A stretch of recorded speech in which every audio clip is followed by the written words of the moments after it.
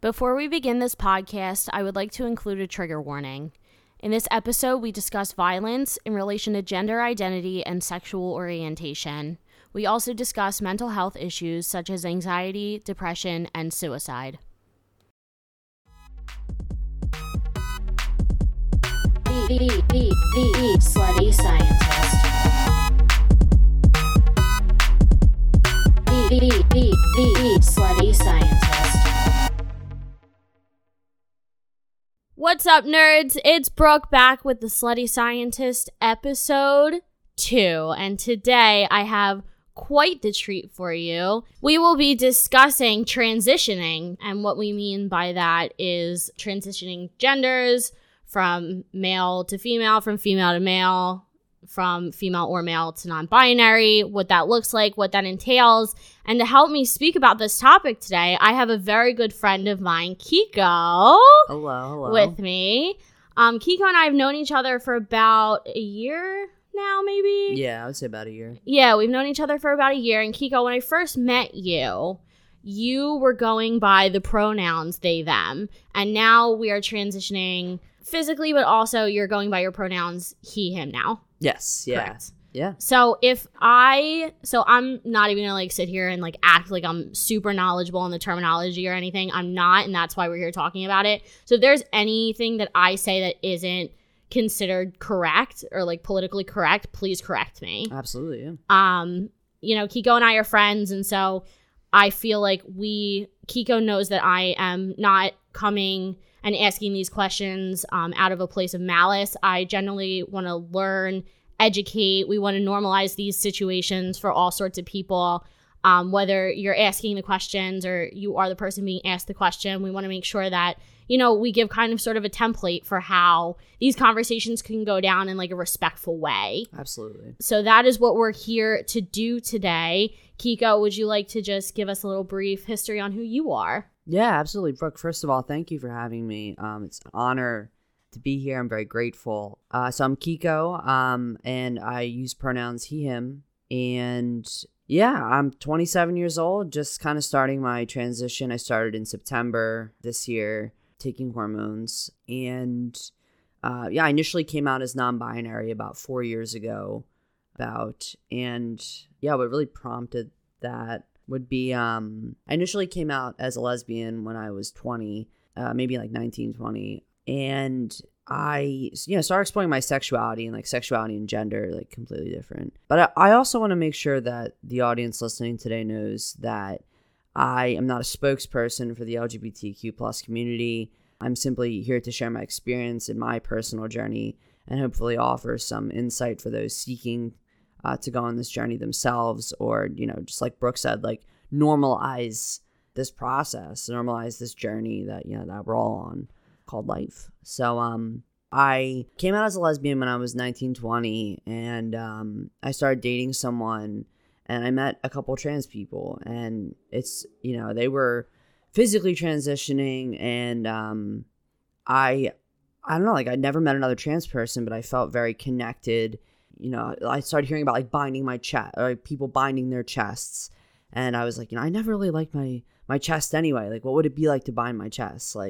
So I think that's the first thing I started doing, was binding my chest. And I don't know, from that physical jumping off point, as I would call it, a physical jumping off point, it became, changing my name to Kiko from my dead name, which for those of you who don't know what a dead name is, it's just the name I was, my legal name or the name I was born with. So yeah, it's, I don't know, but what kind of prompted this whole journey for me was nothing, to be honest. It's something I always knew. And there was two particular instances that came up for me when I was a kid. One of them, I was watching Titanic. And there's a scene where Leonardo DiCaprio's character walks down the, foyer. I don't even know if that's the right word, but He walks down like the big staircase on the boat and everything. I've never seen the movie, so You've never seen Titanic? I've never seen the Titanic. My my friend actually, just like side note, my friend actually like tried to make me watch Titanic with her every time I slept over as a kid, and I would fall asleep within the first 10 minutes. Never seen the Titanic. It's a treat. I can't help you out with this part, like helping you explain this, because I have no idea what happens in the Titanic. Well, I have an idea what happens in the Titanic, but I didn't watch the movie. Spoiler alert, it sinks. Spoiler alert, they die. But Leonardo DiCaprio's character is walking down the stairs to go on a date with Kate Winslet or whatever. But I remember seeing like his hair slicked back and he's in this tux, and I was like, that feels right. And he looked fresh as fuck. He looked fresh. He looks tasty. He looks like a tasty cake. A whole snack. A whole tasty cake. Ugh. Yes, a crimpet. Okay. So I remember I went to my dad's closet. And I tried on his like suit coat. I had long hair at the time, so I slicked back my hair. And that was like the first inkling that I felt that like this feels right. Mm-hmm. Next situation, which kind of like... How old are you? I was probably like 9 or 10. Okay. So I'd say the second situation that had me realize that I am trans would be I was at the mall with my mom, and she was getting her watch fixed, and I was leaning on, I guess, the kiosk, and I had a hat on backwards, Arizona Diamondbacks hat, won't forget it. and the guy at the kiosk said, "Oh, he's fine." And I remember looking at my mom and like smiling and like really feeling like that fit. And I guess I then ignored it for years, but that was a pivotal moment for sure. That's really exciting. So the way that you view yourself, do you view yourself as a man that got put in the wrong body? Does that make sense? Yeah, it does make perfect sense. I would say yeah. I mean, I think in short, yes. I think that's just always how I felt. And once I cut my hair short, all bets were off, All bets were off. All bets were on, really. I mean, I think, gender identity and gender expression are definitely different, but for me, they match up being like a trans masculine person for sure, so. Okay, cool. So, but you started hormones back in September, right? But before you started hormones, you have been binding your chest. Yes. Can you tell me what that means? Yeah, absolutely. So first and foremost, I want to say, if you are choosing to bind safely. There are companies out there. It kind of sounds funny, but I bind with a company called G2CB. They're awesome. You can order their binders online. So what that means is it's basically like I bind with a tank. So it's got like a compression on top where my breasts are. Mm-hmm. And then at the bottom, it's just like sort of like a looser bottom of the tank kind of thing. Okay. You so can it's like a tank top. Yeah. Okay. You can also half bind. I have a couple half binders, which are like, they're kind of like sports bras, but just so tighter. Like a really tight compression sports bra. It's not as uncomfortable as people would think. I mean, definitely in the summer, it's a nightmare. Right. But I remember the first time I put on a chest binder, my friend at work, shout out Cole from Apple, gave me my first binder from the Trans Health Conference in Philly. And he had picked one up for me while he was down there. And I put it on and I looked down at my chest and I was like, again, like sort of like the at the kiosk, like it felt right. It just felt like it fit. That's amazing. Yeah. Yeah. That sounds like such a nice experience. Yeah.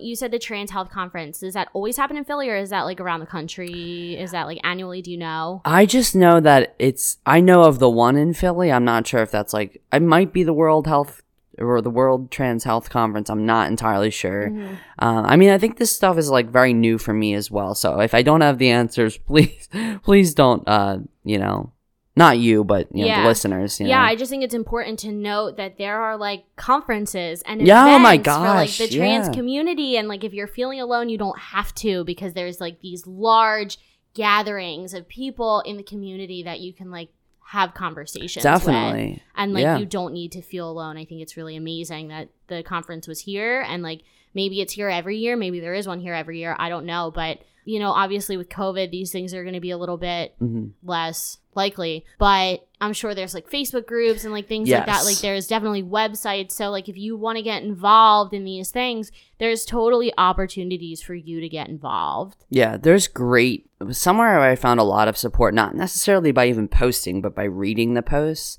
There's several Facebook groups that actually some of my friends have like put me in, like or invited me to, I guess, and I've like read through posts there. I can definitely relate with a lot of what's going on there. They're huge, massive groups, but the support is always there. It's people from all over the country, all over the world, like just insane support, like with people that I don't even know personally, but like can relate to the journey, you know, that are experiencing and walking alongside each other on this same journey. Yeah, so if any of you have any questions about these Facebook groups or you want to be added to these groups and you don't really know how to go about it, I will be tagging Kiko in my posts on Instagram at the Slutty Scientist Podcast. So feel free to reach out to Kiko. He's so sweet, so friendly, always willing to help, and he would be more than happy to help you get connected within the community if you have any questions or need anything at all. Absolutely. Yeah. Yeah, I'm stoked to help cultivate exactly whatever. Yeah. So, and even if you don't have any questions, add Kiko anyway. He is actually the one who did the intro music, so I will be adding his DJ account. Okay, so next thing is that I touched on this very quickly, but you started taking hormones in September, which I remember when you started taking hormones, I was so hyped for you because I know that that was something that you really had wanted to do for a while. So tell me what that experience has been like for you so far. It's been awesome. It's just like another affirming thing I've been very fortunate to do.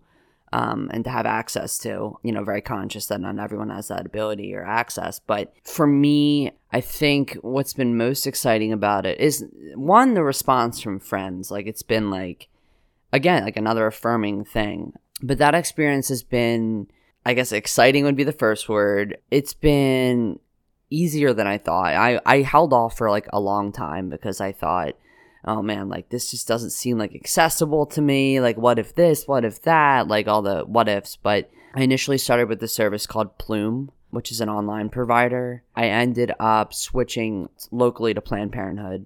I just felt more comfortable going with somewhere local.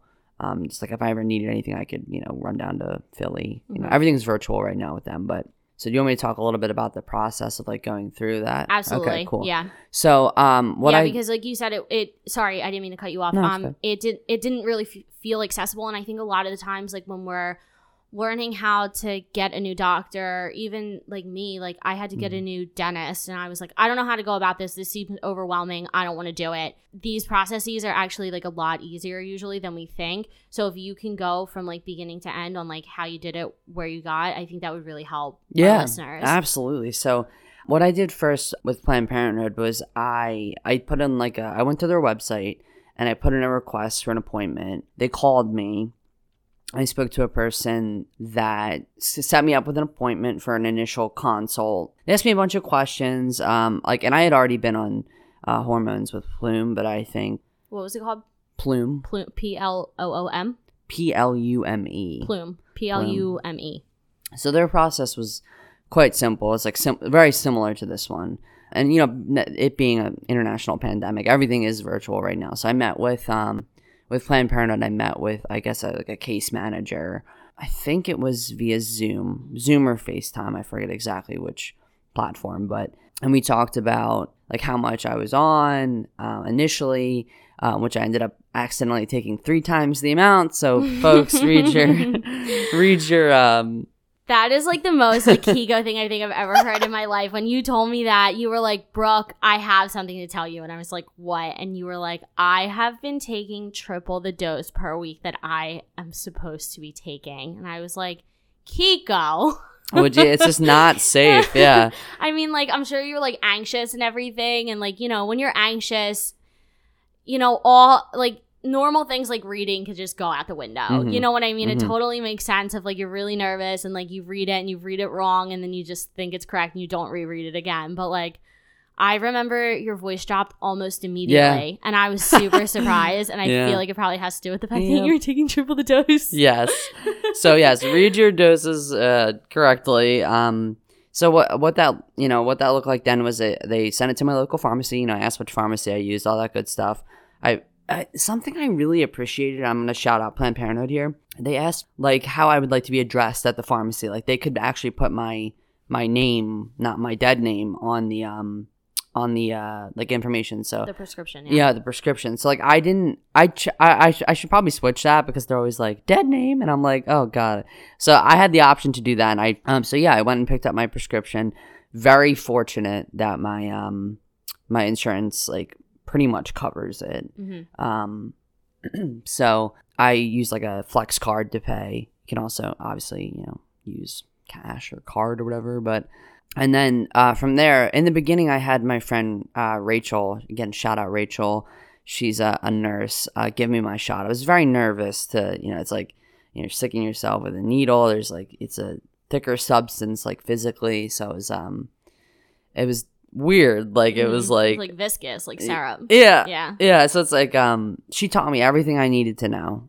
She was very and Planned Parenthood too. They and Plume sent me like videos. Like I asked multiple times, so I need any assistance knowing how to do this stuff. So it's not like I really thought it was just gonna be like, here's your prescription, go. Right. But it's much more than that.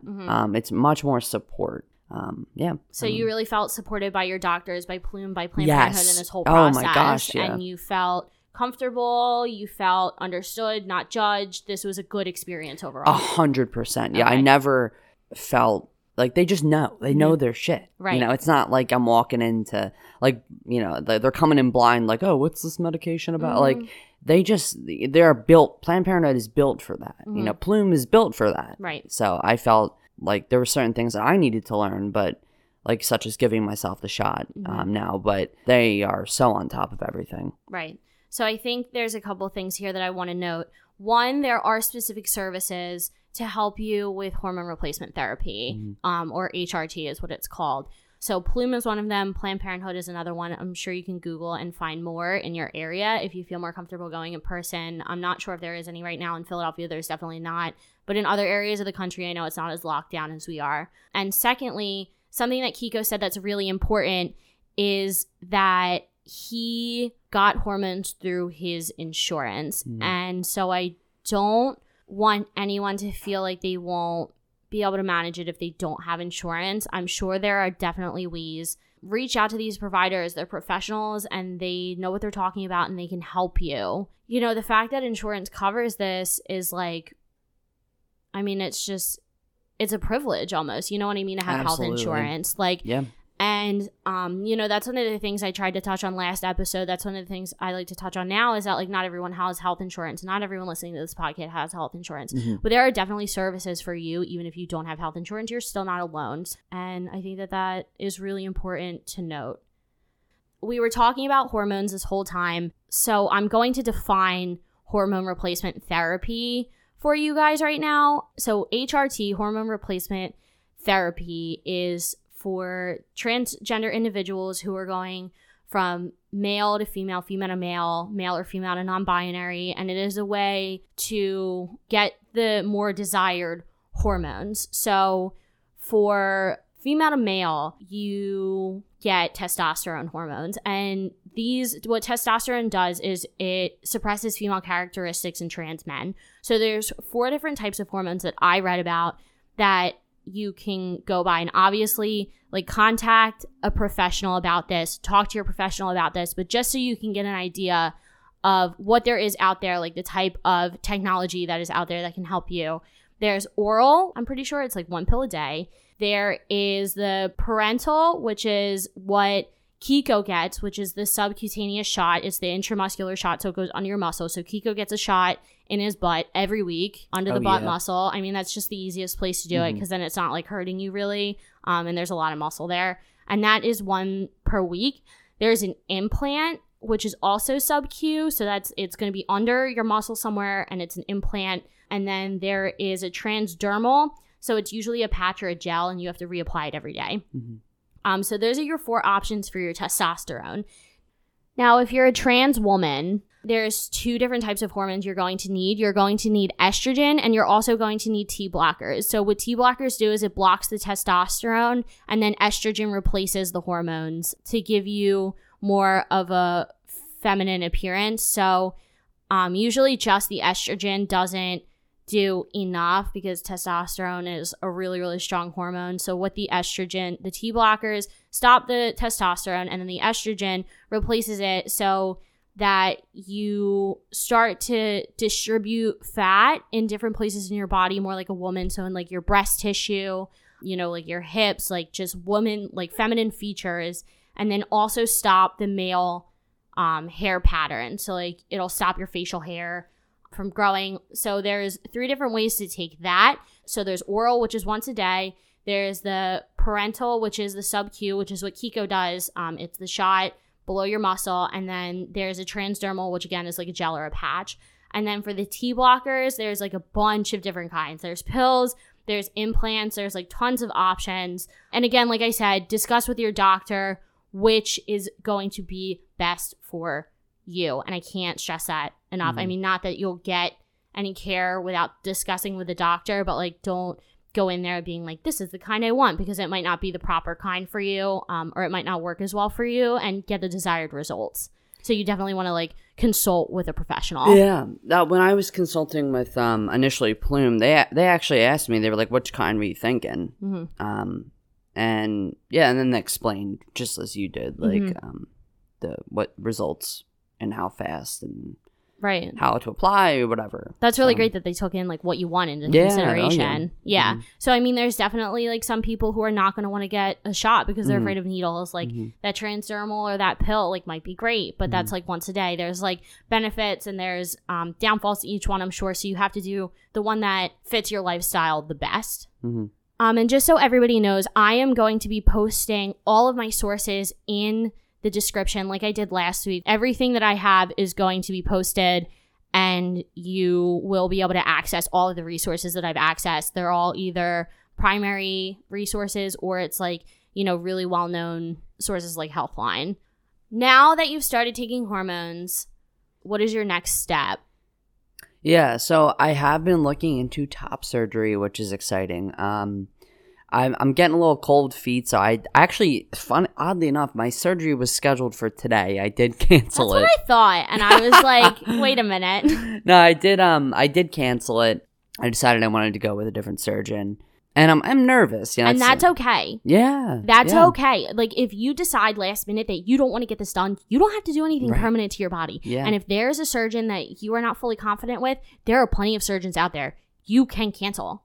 You are not locked into this. Oh, yeah. You are. This is altering your body forever. So you can back out. You can back out, and like Brooke said too, like you also have the choice. Like you can go with who you want to go with. Like do your research. I didn't do my research and got a lot of messages from my trans friends and family. I would consider them like about like, hey, like this surgeon, I'm not going to name names, but isn't someone that I've heard, not great things. So you might want to do a little more research. And I was like, ominous warning, which I did heed.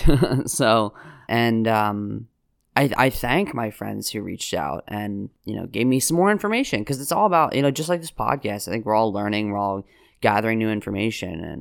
And, like Brooke said, it's for me, it was like I almost went through with it because I was like, I really want this done. But it was like, no, but I also want it done correctly. The way I want it done. I want it right. Yeah. And like, this is not like an easy surgery. Like this is a forever thing. Right. And so, yeah, absolutely. I mean, if you have second thoughts, you should not be having second thoughts. So if you have second thoughts about like your surgeon in particular, I mean, it's natural to get cold feet. Like, do I really want to do this? Why do I really want this? I mean, it's really easy to get in your head, but if you're having second thoughts about your surgeon, correct. Right. That's a problem, and you need to do more research and you need to discuss with more people. And that's where these forums are really going to come in handy. Exactly. Yeah. Oh, yeah. I see all the time. Did anyone have top surgery with blah blah blah in like the Facebook group, and people respond so quickly, honestly.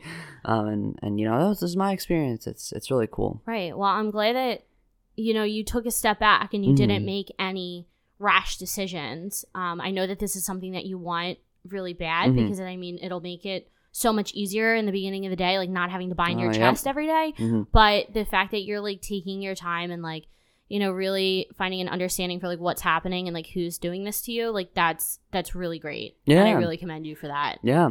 Thank you. And I think a large part of that is the community of trans folks around me being like, there's one person in particular I'm thinking, I won't call them out, but like that reached out several times, and I should probably message them and just thank them. Right. It's important. Absolutely. It is so important. And to inject yourself into the community is going to help you so much. Mhm. And so for those of you who don't know what top surgery is, or you don't have a full understanding of top surgery, it is the surgery that occurs above the belt line. So your breast, your chest area. We all know that this is one of like the main ways that you can determine a man from a woman is breast size.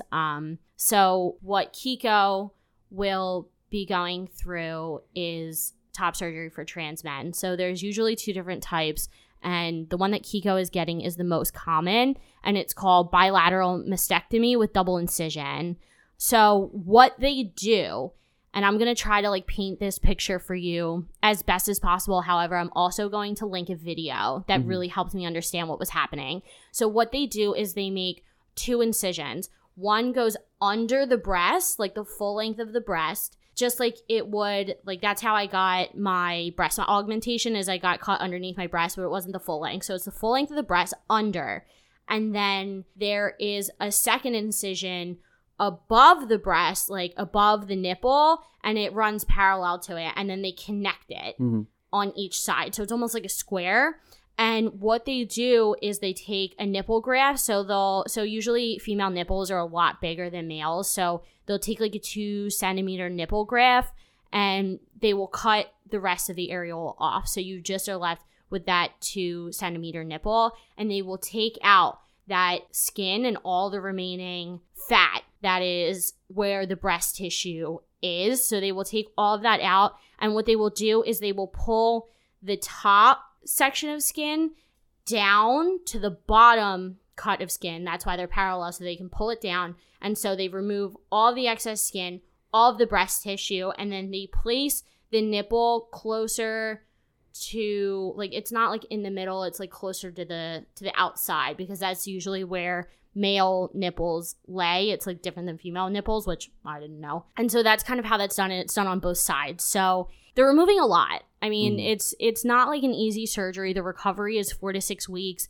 and they're removing a lot of skin. They're removing a lot of fat. They're removing a lot of tissue. So it's not like an easy surgery. No, it's not. And what you just explained with the incisions and all that, the consult I had with a particular surgeon, I think they typically explain all of that, which is great too, because like I didn't know any of that. Like it was good to know what to expect, and I think that kind of scared me in a way. Yeah. Like it kind of helped me realize I'm not quite ready. But yeah, I think I don't know. So that's what happens on both sides, and then you still have a nipple. They do their best not to mess with the sensation of the nipple, but there's going to be nerve damage just because you're cutting all of that out. So you probably won't have feeling in the nipple afterwards. I think that's what I read, is that you most likely won't have feeling in your nipple.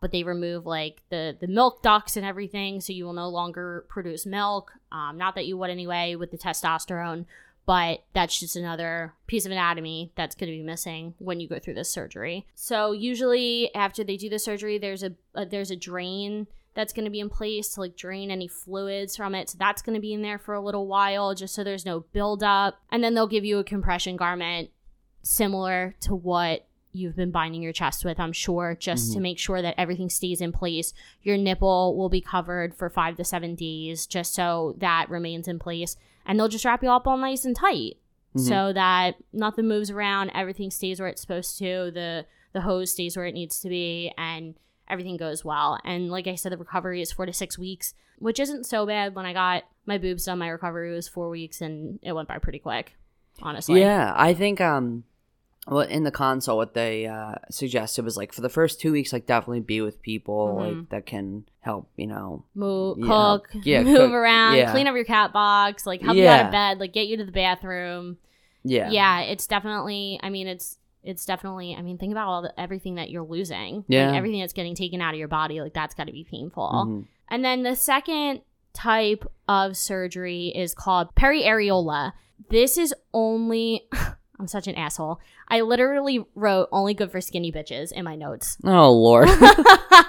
So what happens here is they make a small incision to remove the excess breast tissue. So instead of taking out like that whole section of skin, they just make an incision and they take out the breast tissue. And why I wrote only good for skinny bitches is because it's usually really only good for people with small breasts and no excess skin and a nipple position that doesn't need major modification. So like I said, the main focuses of the bilateral mastectomy was that we're removing excess breast tissue, we're removing excess skin, and we're replacing the nipple elsewhere. So this is a lot less invasive, but most people aren't candidates for this because they do have larger breasts. And it's not just like a little bit of excess breast tissue that needs to be removed. It's like whole skin and like nipples need to be replaced. So this isn't as common. The bilateral mastectomy is definitely the most common type of top surgery that is out there. So that's what top surgery is.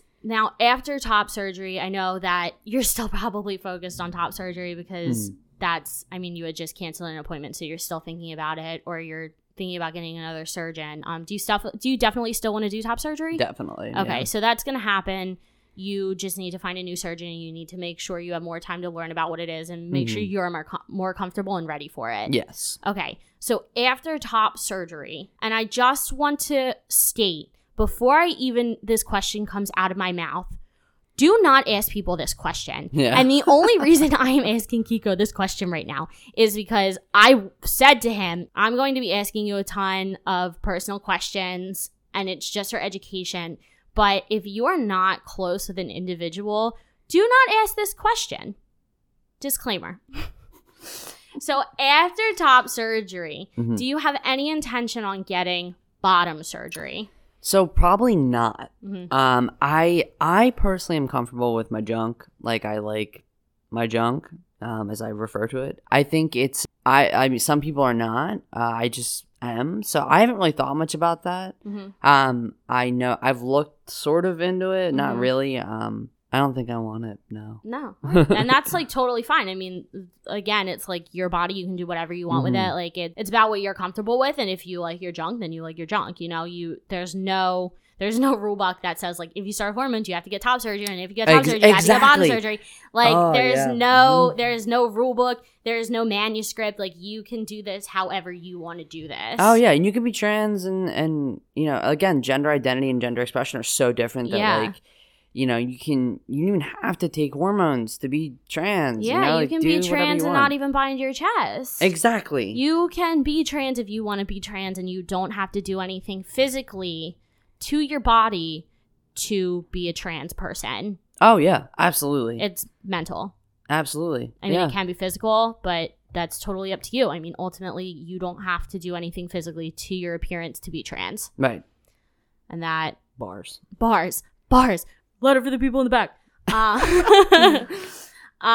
Trans is not physical. It doesn't have to be physical. Right, yeah. Yeah, and a lot of people don't understand that. Right. You know what I mean? Yeah. Like if I looked to you right now and I said, Kiko, I'm a trans man. I would say, all right, what are your pronouns? Right. That's it. You accept it. And that's that. Not, are you going to get bottom surgery? Are you going to start hormones? Are you going to bind your chest? I can see your tits. Why can I see your tits? Why is your hair 24 inches long? It doesn't matter. It doesn't. It does not matter. It does not matter. You do not have to do anything to yourself physically to be trans. And my cis people, if someone comes to you and tells you that they are trans, I need you to be accepting. And I say that with such force because if someone is coming to you and saying, hey, I'm a trans man, I am a trans woman, I am non-binary, the amount of courage that takes to come out to someone is immense. So if you come back to them and you start asking a ton of questions, you start being judgmental, like you're going to turn them off, and that is going to make them feel more isolated. And we do not want our trans brothers and sisters to feel isolated. Right.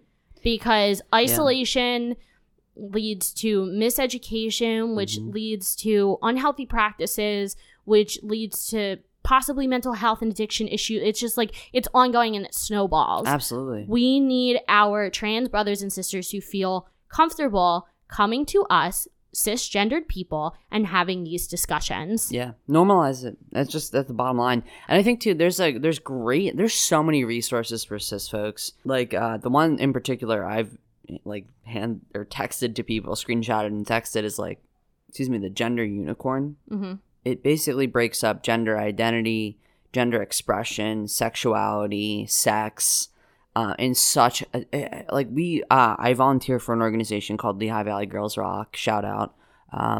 They use this at the beginning of their camps every year, like to help the kiddos understand. Damn.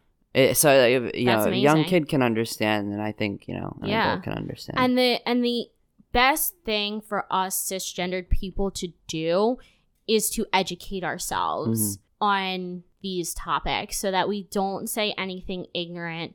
And that is the point of why me and Kiko are having this conversation right now. We want to provide a roadmap so that you can have these conversations, so that you can figure out how to educate yourself, so that these interactions are always positive. Yes. We want positive interactions, and that is the purpose of this podcast. I'm not sitting here saying that I know everything, because I definitely don't. I don't know everything. Right. Kiko doesn't know everything, but the best thing that we can do is educate ourselves. And, if we have questions, go online. I mean, that's your first line of defense always. Yeah. And then if you are lucky enough to have trans friends like I do, and especially trans friends who are so open and honest and willing to have this discussion with me like Kiko, go to them and be like, hey, I would really love to learn more about this. It's all about the intention, and it's all about the way that you approach it. If you're going because you're just curious and like you want to know, like that's not a good reason. But if you're going because you care and you want to become a better ally to the trans community, that's a good reason. Yeah.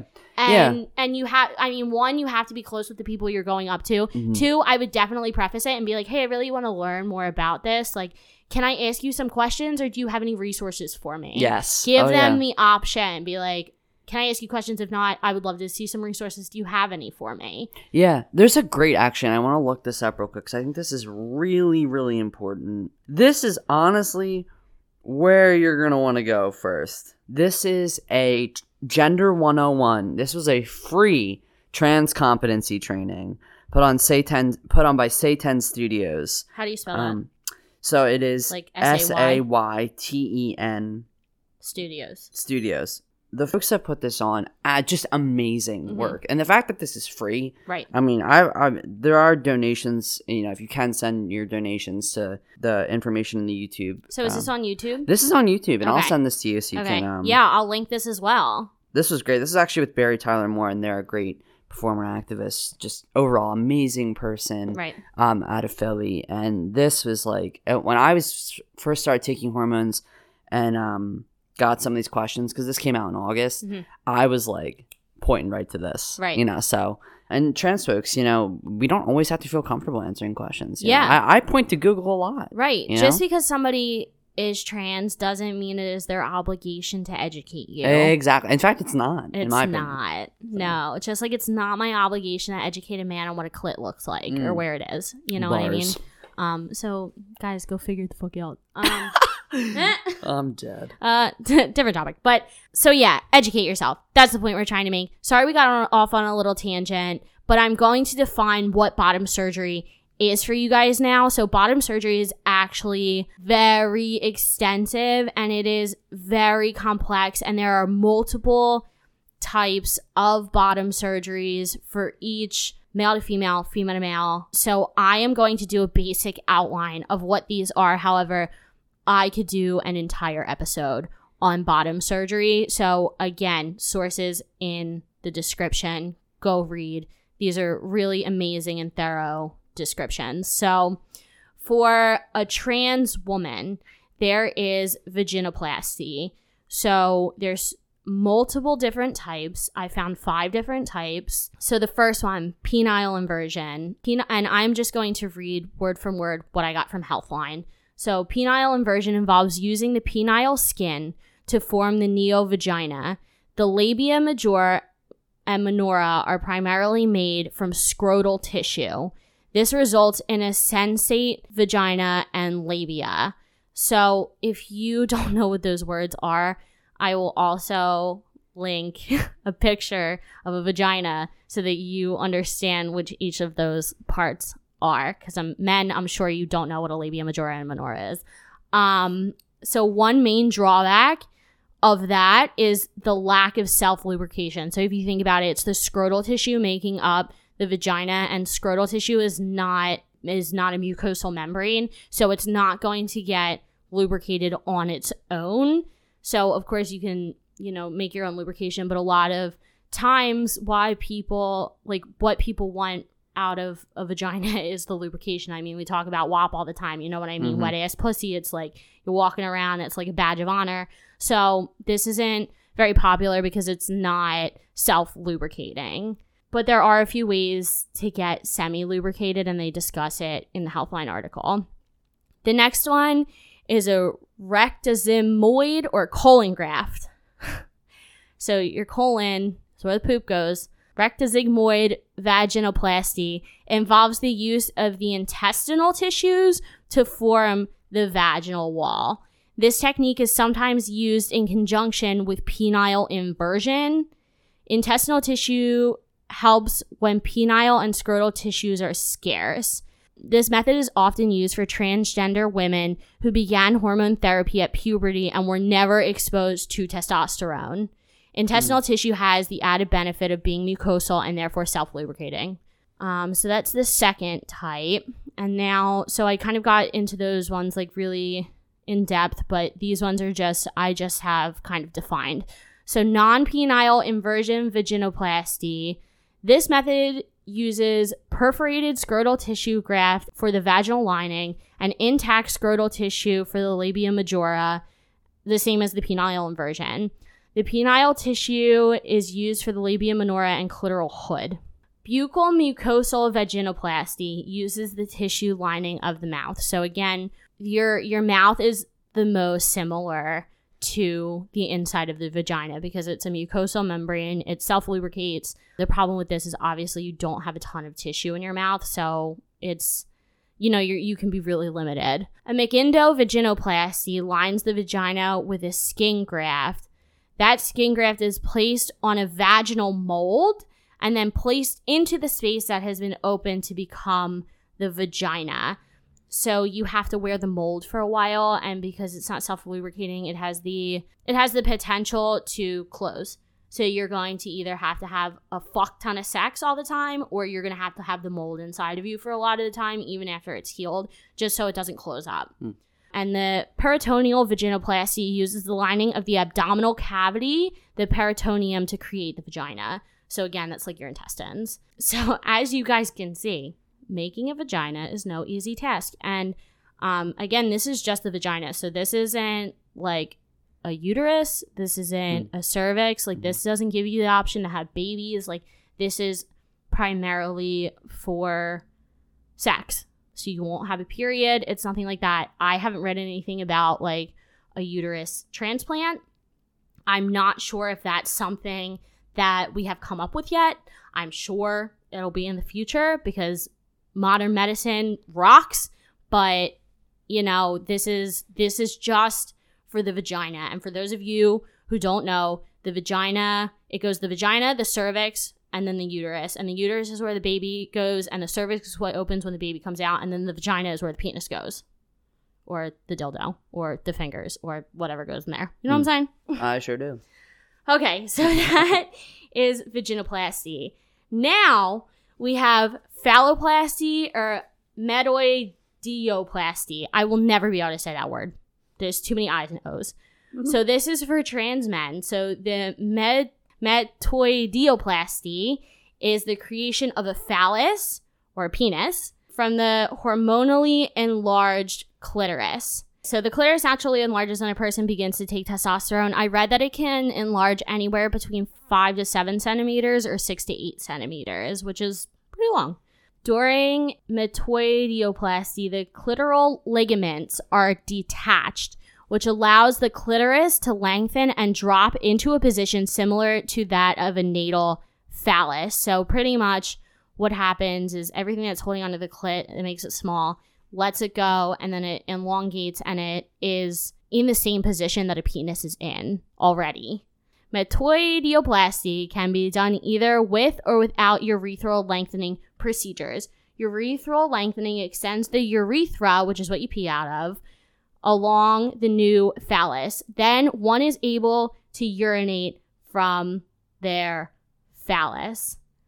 Oh my God. The things I would do if I was able to stand up and pee. That's exciting. I'm actually like interested now. That sounds like the dream, being able to stand up and pee. Yeah, make bathrooms less stressful Oh for me. my God. Can you imagine? I would literally whip my dick out and pee everywhere. I mean, like, within reason. Everywhere. Within reason, I wouldn't go near a school because obviously that would put me in the sex offender list, and I don't want that. However, if I had a dick, the places I would pee, it just sounds like it's so much easier. All you got to do is like unzip your pants, whip it out, go in the urinal, leave.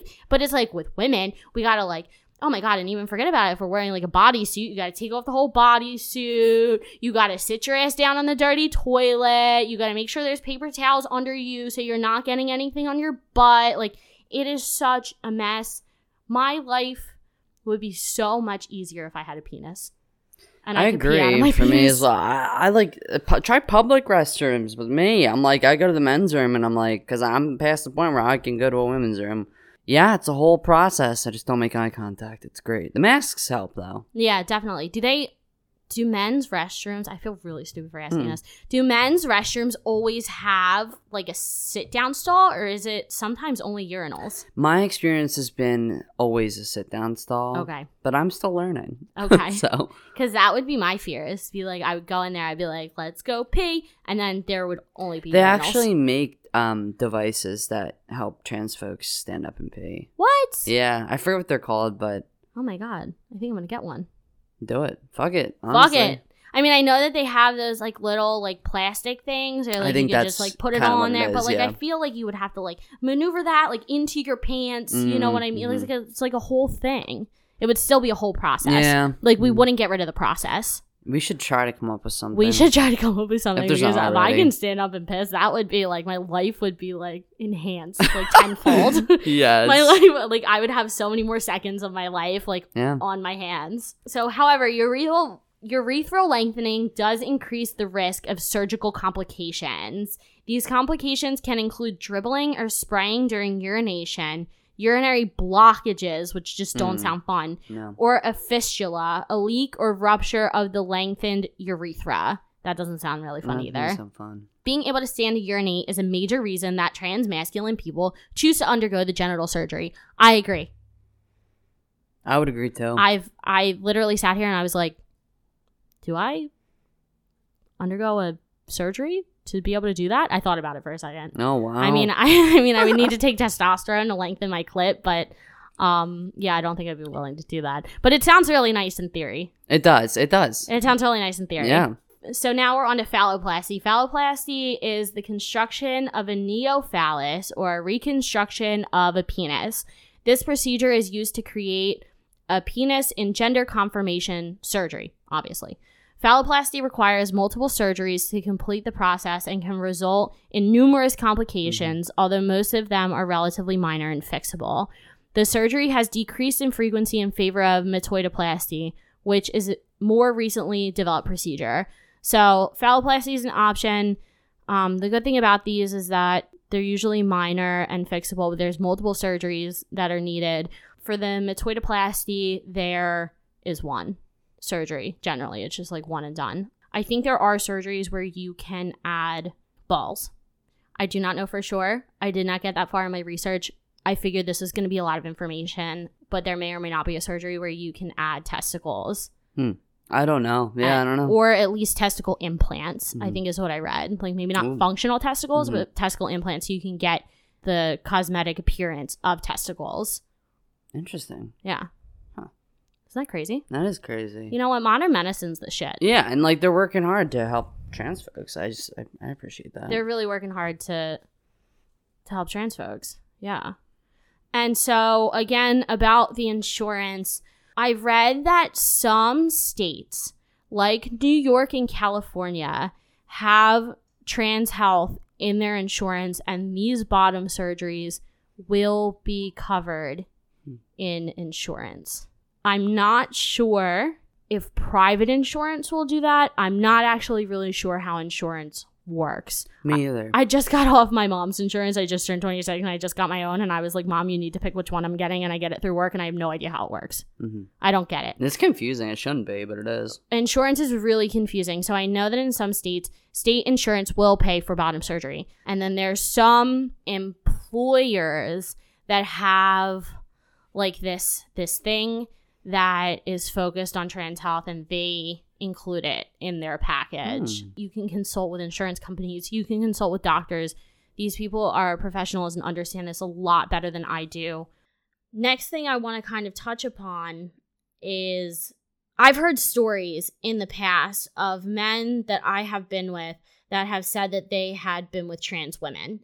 And what worries me is that there has been like massive amounts of like abuse like towards trans people, especially trans women who have not had bottom surgery, who have gone into these relationships like as their woman selves, and then their bottom half does not reflect that, and they have been assaulted, they have been abused. There is like a huge issue with that, and they're just not accepted because of, you know, that part of their body. And that makes me really sad. And like, you know, I have met men who were like, yeah, I met this woman and I thought she was really beautiful, and you know, she told me that she was trans, and we did our thing, and you know, it wasn't weird at all for me. I just feel like it's really important to talk about the violence that goes on towards the trans community. Yeah, particularly the Black trans community. Right. Black trans folks are, yeah. So yesterday was Trans Day of Remembrance, and yeah, I mean, I followed this account on Instagram, and they had posted about how like a bunch of white trans influencers are getting all this clout or whatever for like Trans Day of Remembrance, and it's like it's Black trans folks that are being murdered, and like that's why I mentioned like paying reparations, like pay up, do what we can to protect our Black trans family, because they're being murdered, and like that's sick. Yeah, it's when terrible. It comes down to it, like everybody should have the opportunity to be themselves. Absolutely. Like that's all it is. It's like it doesn't need to be any deeper than that. It's like everybody should have the opportunity to present themselves how they wish to present themselves. If I want to be a blonde, I should be able to be a blonde without getting murdered for it. You know what I mean? And that's how I see it. It's dumbfounding to me that, just because it's not a new concept, but just because this is a concept that's, being more widely discussed, like people are experiencing discrimination. They're experiencing like all sorts of violent acts just because they want to be themselves. Mm-hmm. And so I just think that, when like as a cis person, like I need to be an ally to you guys. And like, if you are a cis individual and you are coming into contact with a trans human being, like please treat them like a human being. Right. Show them decency, because that's what they are. They just want to be comfortable with themselves. Yeah, and I totally respect if people don't want to be with me because of the person I am.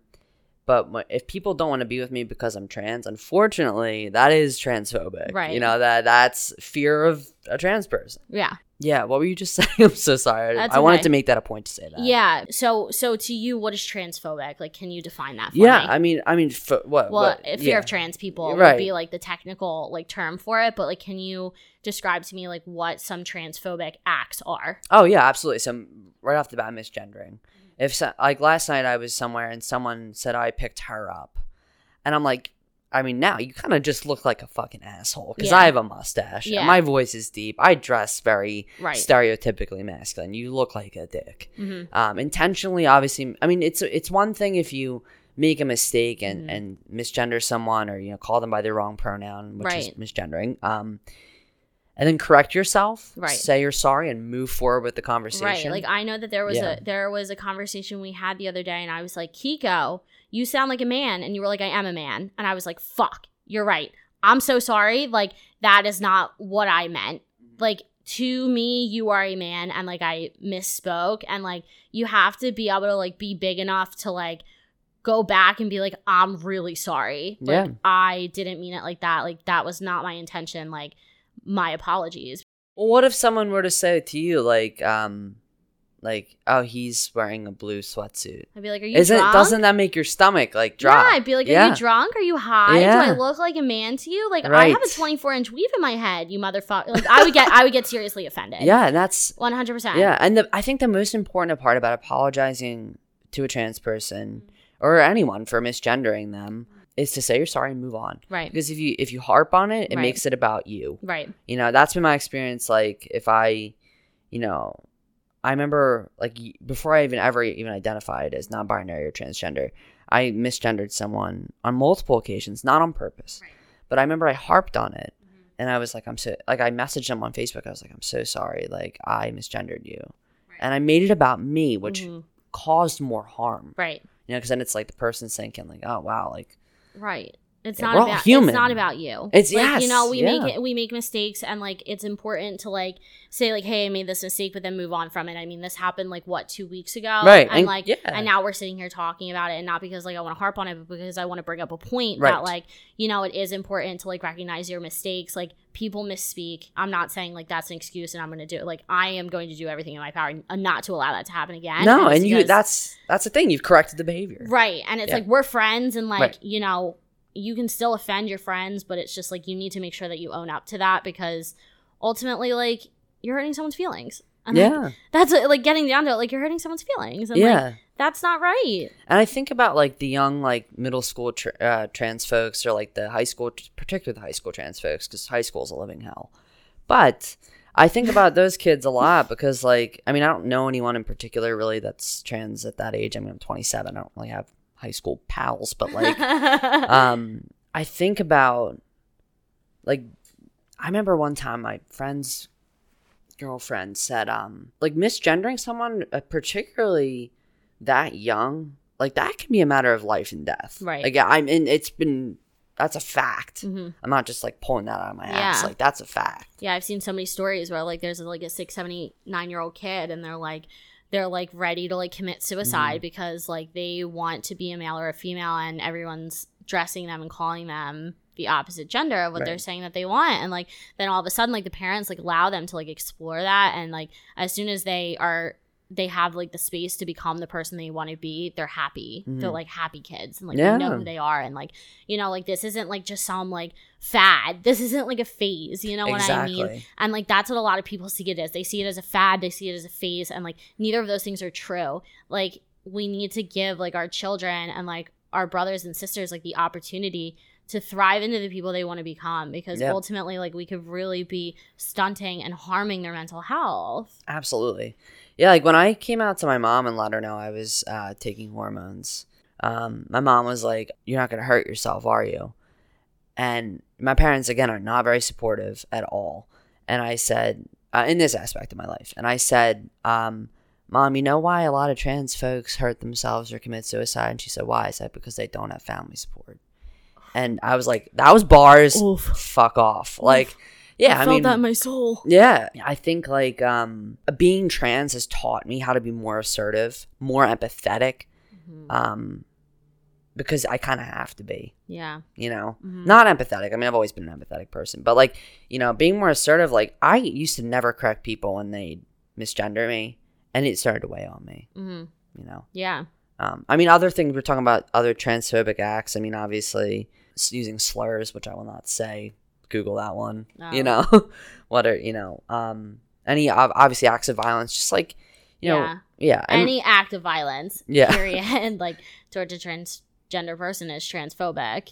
Yeah. I mean, and I think too, like the questions, I mean, with friends, I think it is a lot more about intention than impact. But like, I had someone I'm not very close to ask me if I was getting bottom surgery, and I was like, bro, I do not know you. This is the first time we were hanging out. Right. Like, that to me is transphobic, because it's like, what are your motives? You know? Do you actually care?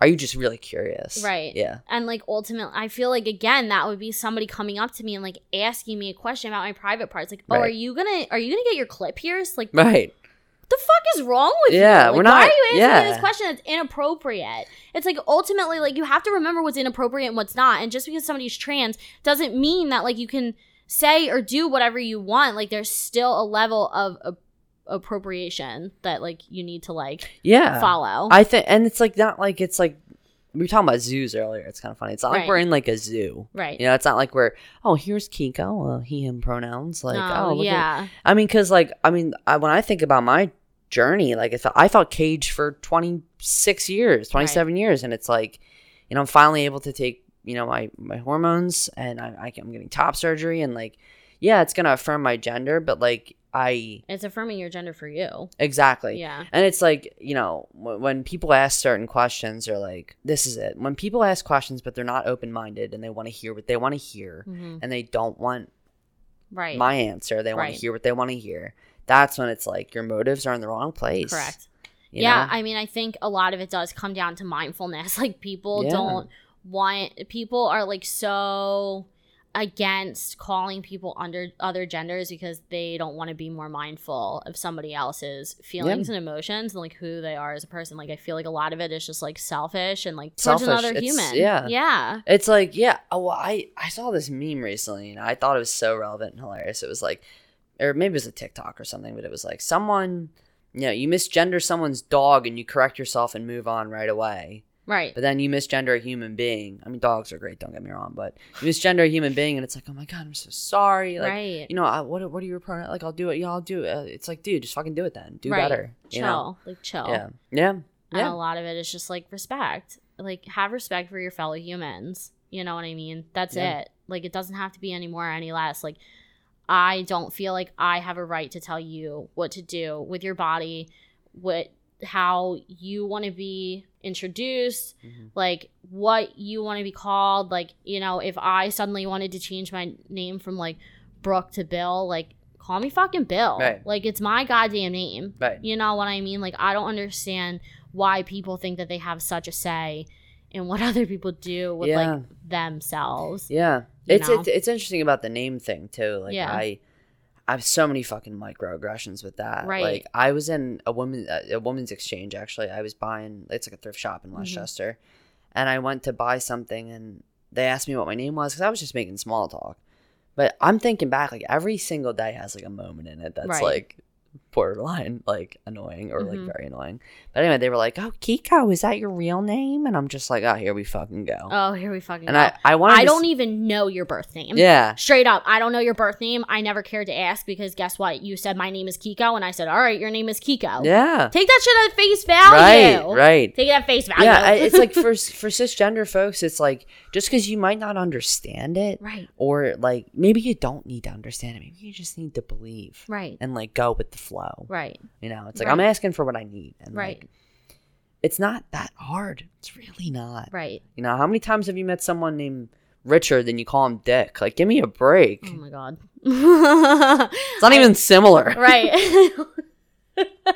I would never call somebody Dick. Like, I just wouldn't. Yeah, but ultimately, like, you know, something you said, it's like, you know, sometimes you don't need to, like, understand, like, you just need to go with it. And, like, I feel like there's definitely that balance. I mean, like, we are making this podcast so that we can begin to educate like in like a respectful way, right? At like a respectful pace, in a respectful manner. Like, you know, ultimately, like it needs to just come back to respect. Yeah. Like respect your fellow human. It's a touchy subject. And like, it's because it's a touchy subject because, you know, people are so discriminated against because of it, because people experience like all of these like violent and like rude comments and acts just because like the trans community wants to become themselves, right?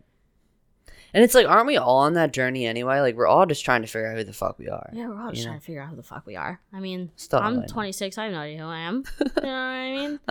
I'm on hormones and things. And top surgery. I know who I am in the aspect of my gender, but like everything else, I'm like, what the fuck am I doing? I know. I'm like, what do I want to be when I grow Yeah. up? Like, I'm still asking myself that question. You know what I mean? Yeah. It's like, we got a lot of our own shit to figure out. So if you're so concerned about like somebody else, like maybe you should like take a step back and like figure out what you're doing. A lot of the time, I just feel like people just don't want to pay attention to themselves and like they're just taking it out on somebody else. I want to go back to something that we started to touch upon that is so big within the trans community, and that's mental health. Yeah. I want to hear about your mental health journey with it so that like cis people can be aware that like this is a very sensitive thing for a lot of people in the trans community. Like you don't just suddenly come out as trans and like feel okay. Oh, yeah. Yeah. Yeah. I mean, it's definitely relieving. In my experience, it was like, oh, I can sigh a breath of relief. Like, I breathe a sigh of relief. Oh, God. Okay, A breath of relief, a sigh of... a sigh of sigh. Relief. Some along those lines.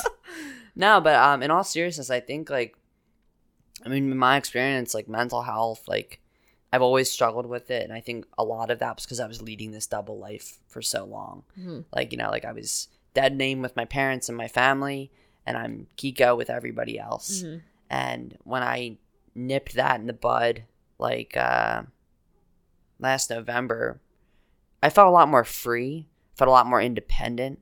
And I think a lot of that is because I have such a strong support network outside of my family. Mm-hmm. When I think about this, I think about like, I mean, this is so stereotypical, but like, imagine like a trans person in a small town in the Midwest. Mm-hmm.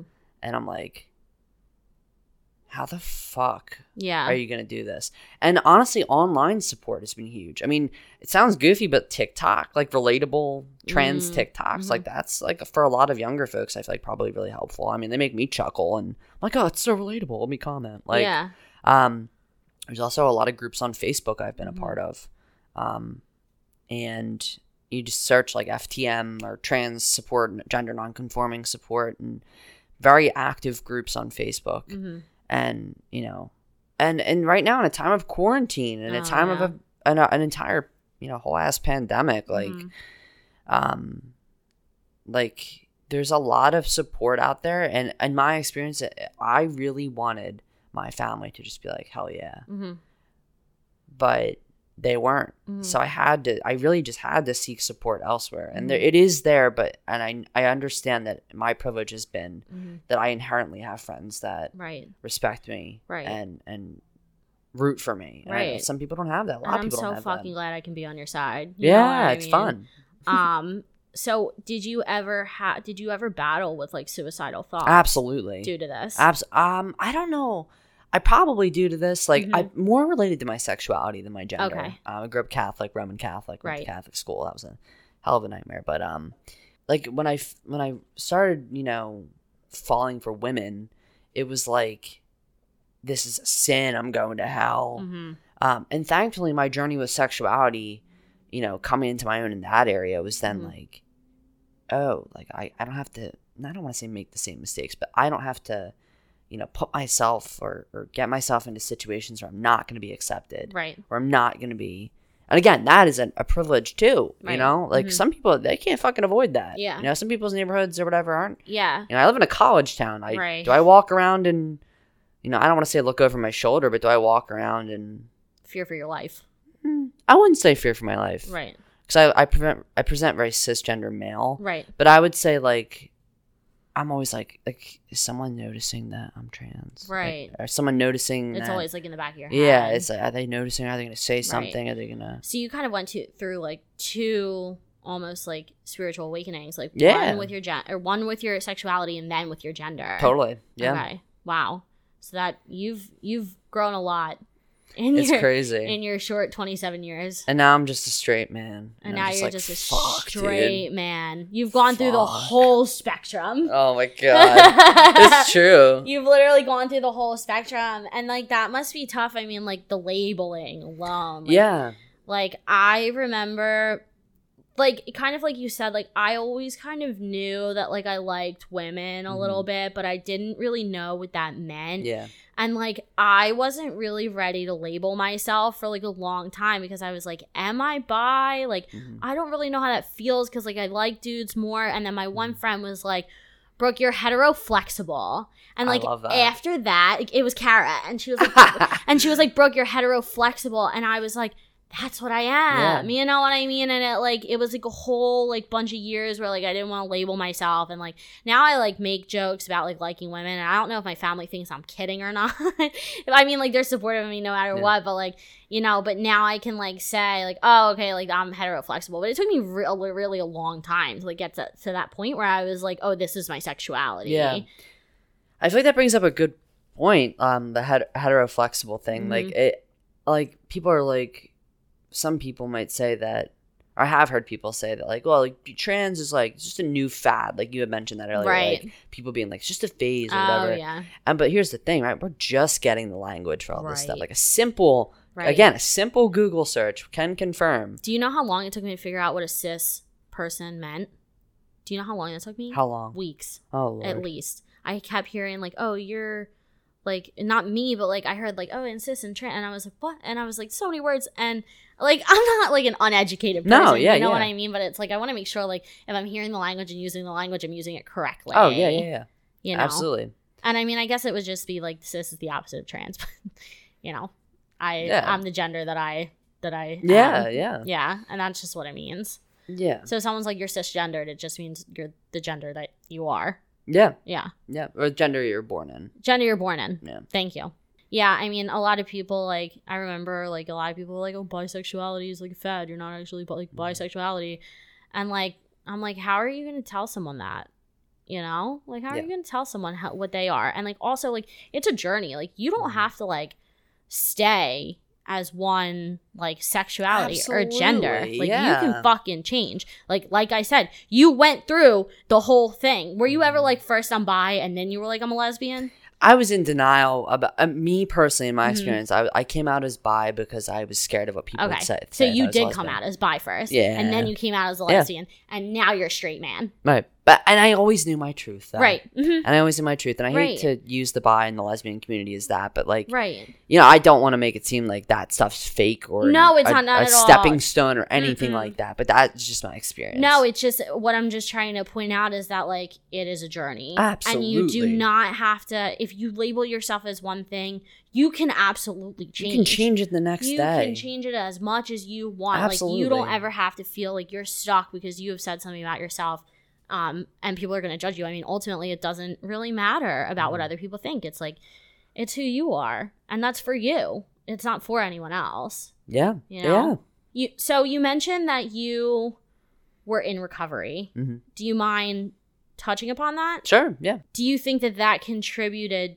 Being in recovery was a factor of your, I don't want to say identity crisis. No, I feel what you're saying, though. Yeah. You know what I mean? Like, do you think that you are in recovery now because you were having this, like, journey that was, like, so painful for you?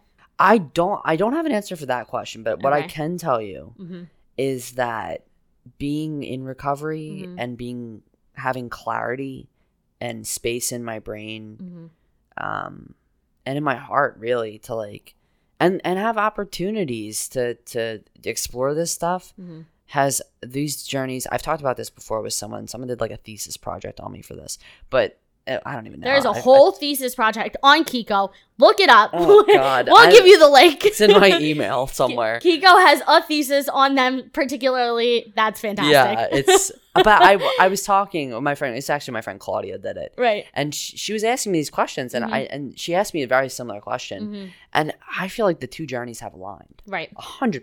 Because it's all about growth. It's all about finding out, you know, and my goal in life is to be as peaceful and content within myself as I can. Right. And to help other people. And I think, you know, by sitting here today with you, like, I'm doing that. Right. You know? So, I can tell you that I can't tell you what, you know, made me someone that used drinking and drugging to, you know, some might say it's an allergy of the mind and body, but some might not say that. Some might say it's an allergy. Some might say it's coping. Some might say it's both. Yeah. But I would say, you know, it's like, you know, people would say a lot, like, you're so resilient. And I'm like, I used to hate that. Like, fuck you. I don't want to be resilient because that means I fall down all the time. Right. But don't we all? Right. Don't we all stumble, you know? Yeah. I mean, For the most part, I feel like we do, even if it's like well covered up. I know y'all all have fallen at least once. Yeah, I mean, I think that that's really powerful. And like I said, I've known you for a year and I've seen like part of your journey, and like I love you and I think you're a fantastic human, and like, you know, you are trans and you are in recovery, but you are still Kiko, and like, you know, when I call you, it's because I need Kiko. You know what I mean? That and, was like, bars. Yeah, like, you know, these are things that like you identify as, it ultimately like you are just Kiko, and like that's just under the umbrella, and like I think you're fucking fantastic no matter what. Like you can do whatever you want, and I think you're still gonna be the same person to me, and like I love you and I'm super proud of you, and like I'm super like honored to be sitting here with you, like having this open-minded conversation. Yeah, I just want to be, you know, I just want to say like thank you for having me on. Like this was, I mean, again, like I just want, you know, it's all personal experience. It's all, I'm not a spokesperson, but I think some of the, you know, all the things we really talked about today were beneficial for me as well. You know, it's always good to, you know, reflect on, you know, the gratitude of being a trans person, or you know, not, you know, because I feel like a lot of stuff is like focused on the pain of that, but I'm privileged, you know, and I'm privileged enough that I can. Right. And I'm just here to provide a platform to help normalize and educate this experience for you and the other trans community, so that maybe hopefully it makes it a little easier. Yeah. You know, for you and for cis folk, just so that, you know, we can start having these conversations in a respectful way, and we can start understanding each other a little bit better, and, you know, show up in a manner that's appropriate. Absolutely. Like that's the whole point of this whole thing. Absolutely. Yeah. And so for those of you who don't know, because I know a lot of our friends are going to be listening to this podcast, but for those of you who don't know, Kiko is also a fantastic DJ. So if you need Kiko for any of your quarantine parties or non-quarantine parties after we're done with the quarantine, Kiko is available. I am going to put your Instagram, I'm going to tag you on our Instagram so that people can find you, people can contact you about DJing, or you know, if you have any questions for Kiko that are appropriate, if you are in the trans community and you need a safe place to speak or like be heard or just like be understood, or you just need someone to talk to, like Kiko is fantastic for that. I am always here to help with whatever I can help with, and point you in the right directions of like the right resources. You know, there's therapy, there's Planned Parenthood, like there's plenty of different ways that you can go for like mental health, for your physical transition, for all of these things. And like I will be posting all of these different sources and outlets on my page after this drops, so that everybody can have access to these things. I'll compile a list, because I think that mental and physical health is like really important. So don't do this alone, because you don't need to, because there's plenty of people who are experiencing this with you, have experienced this, and can help you. And you know, we're just here to help. Absolutely. You know? Absolutely. Yeah.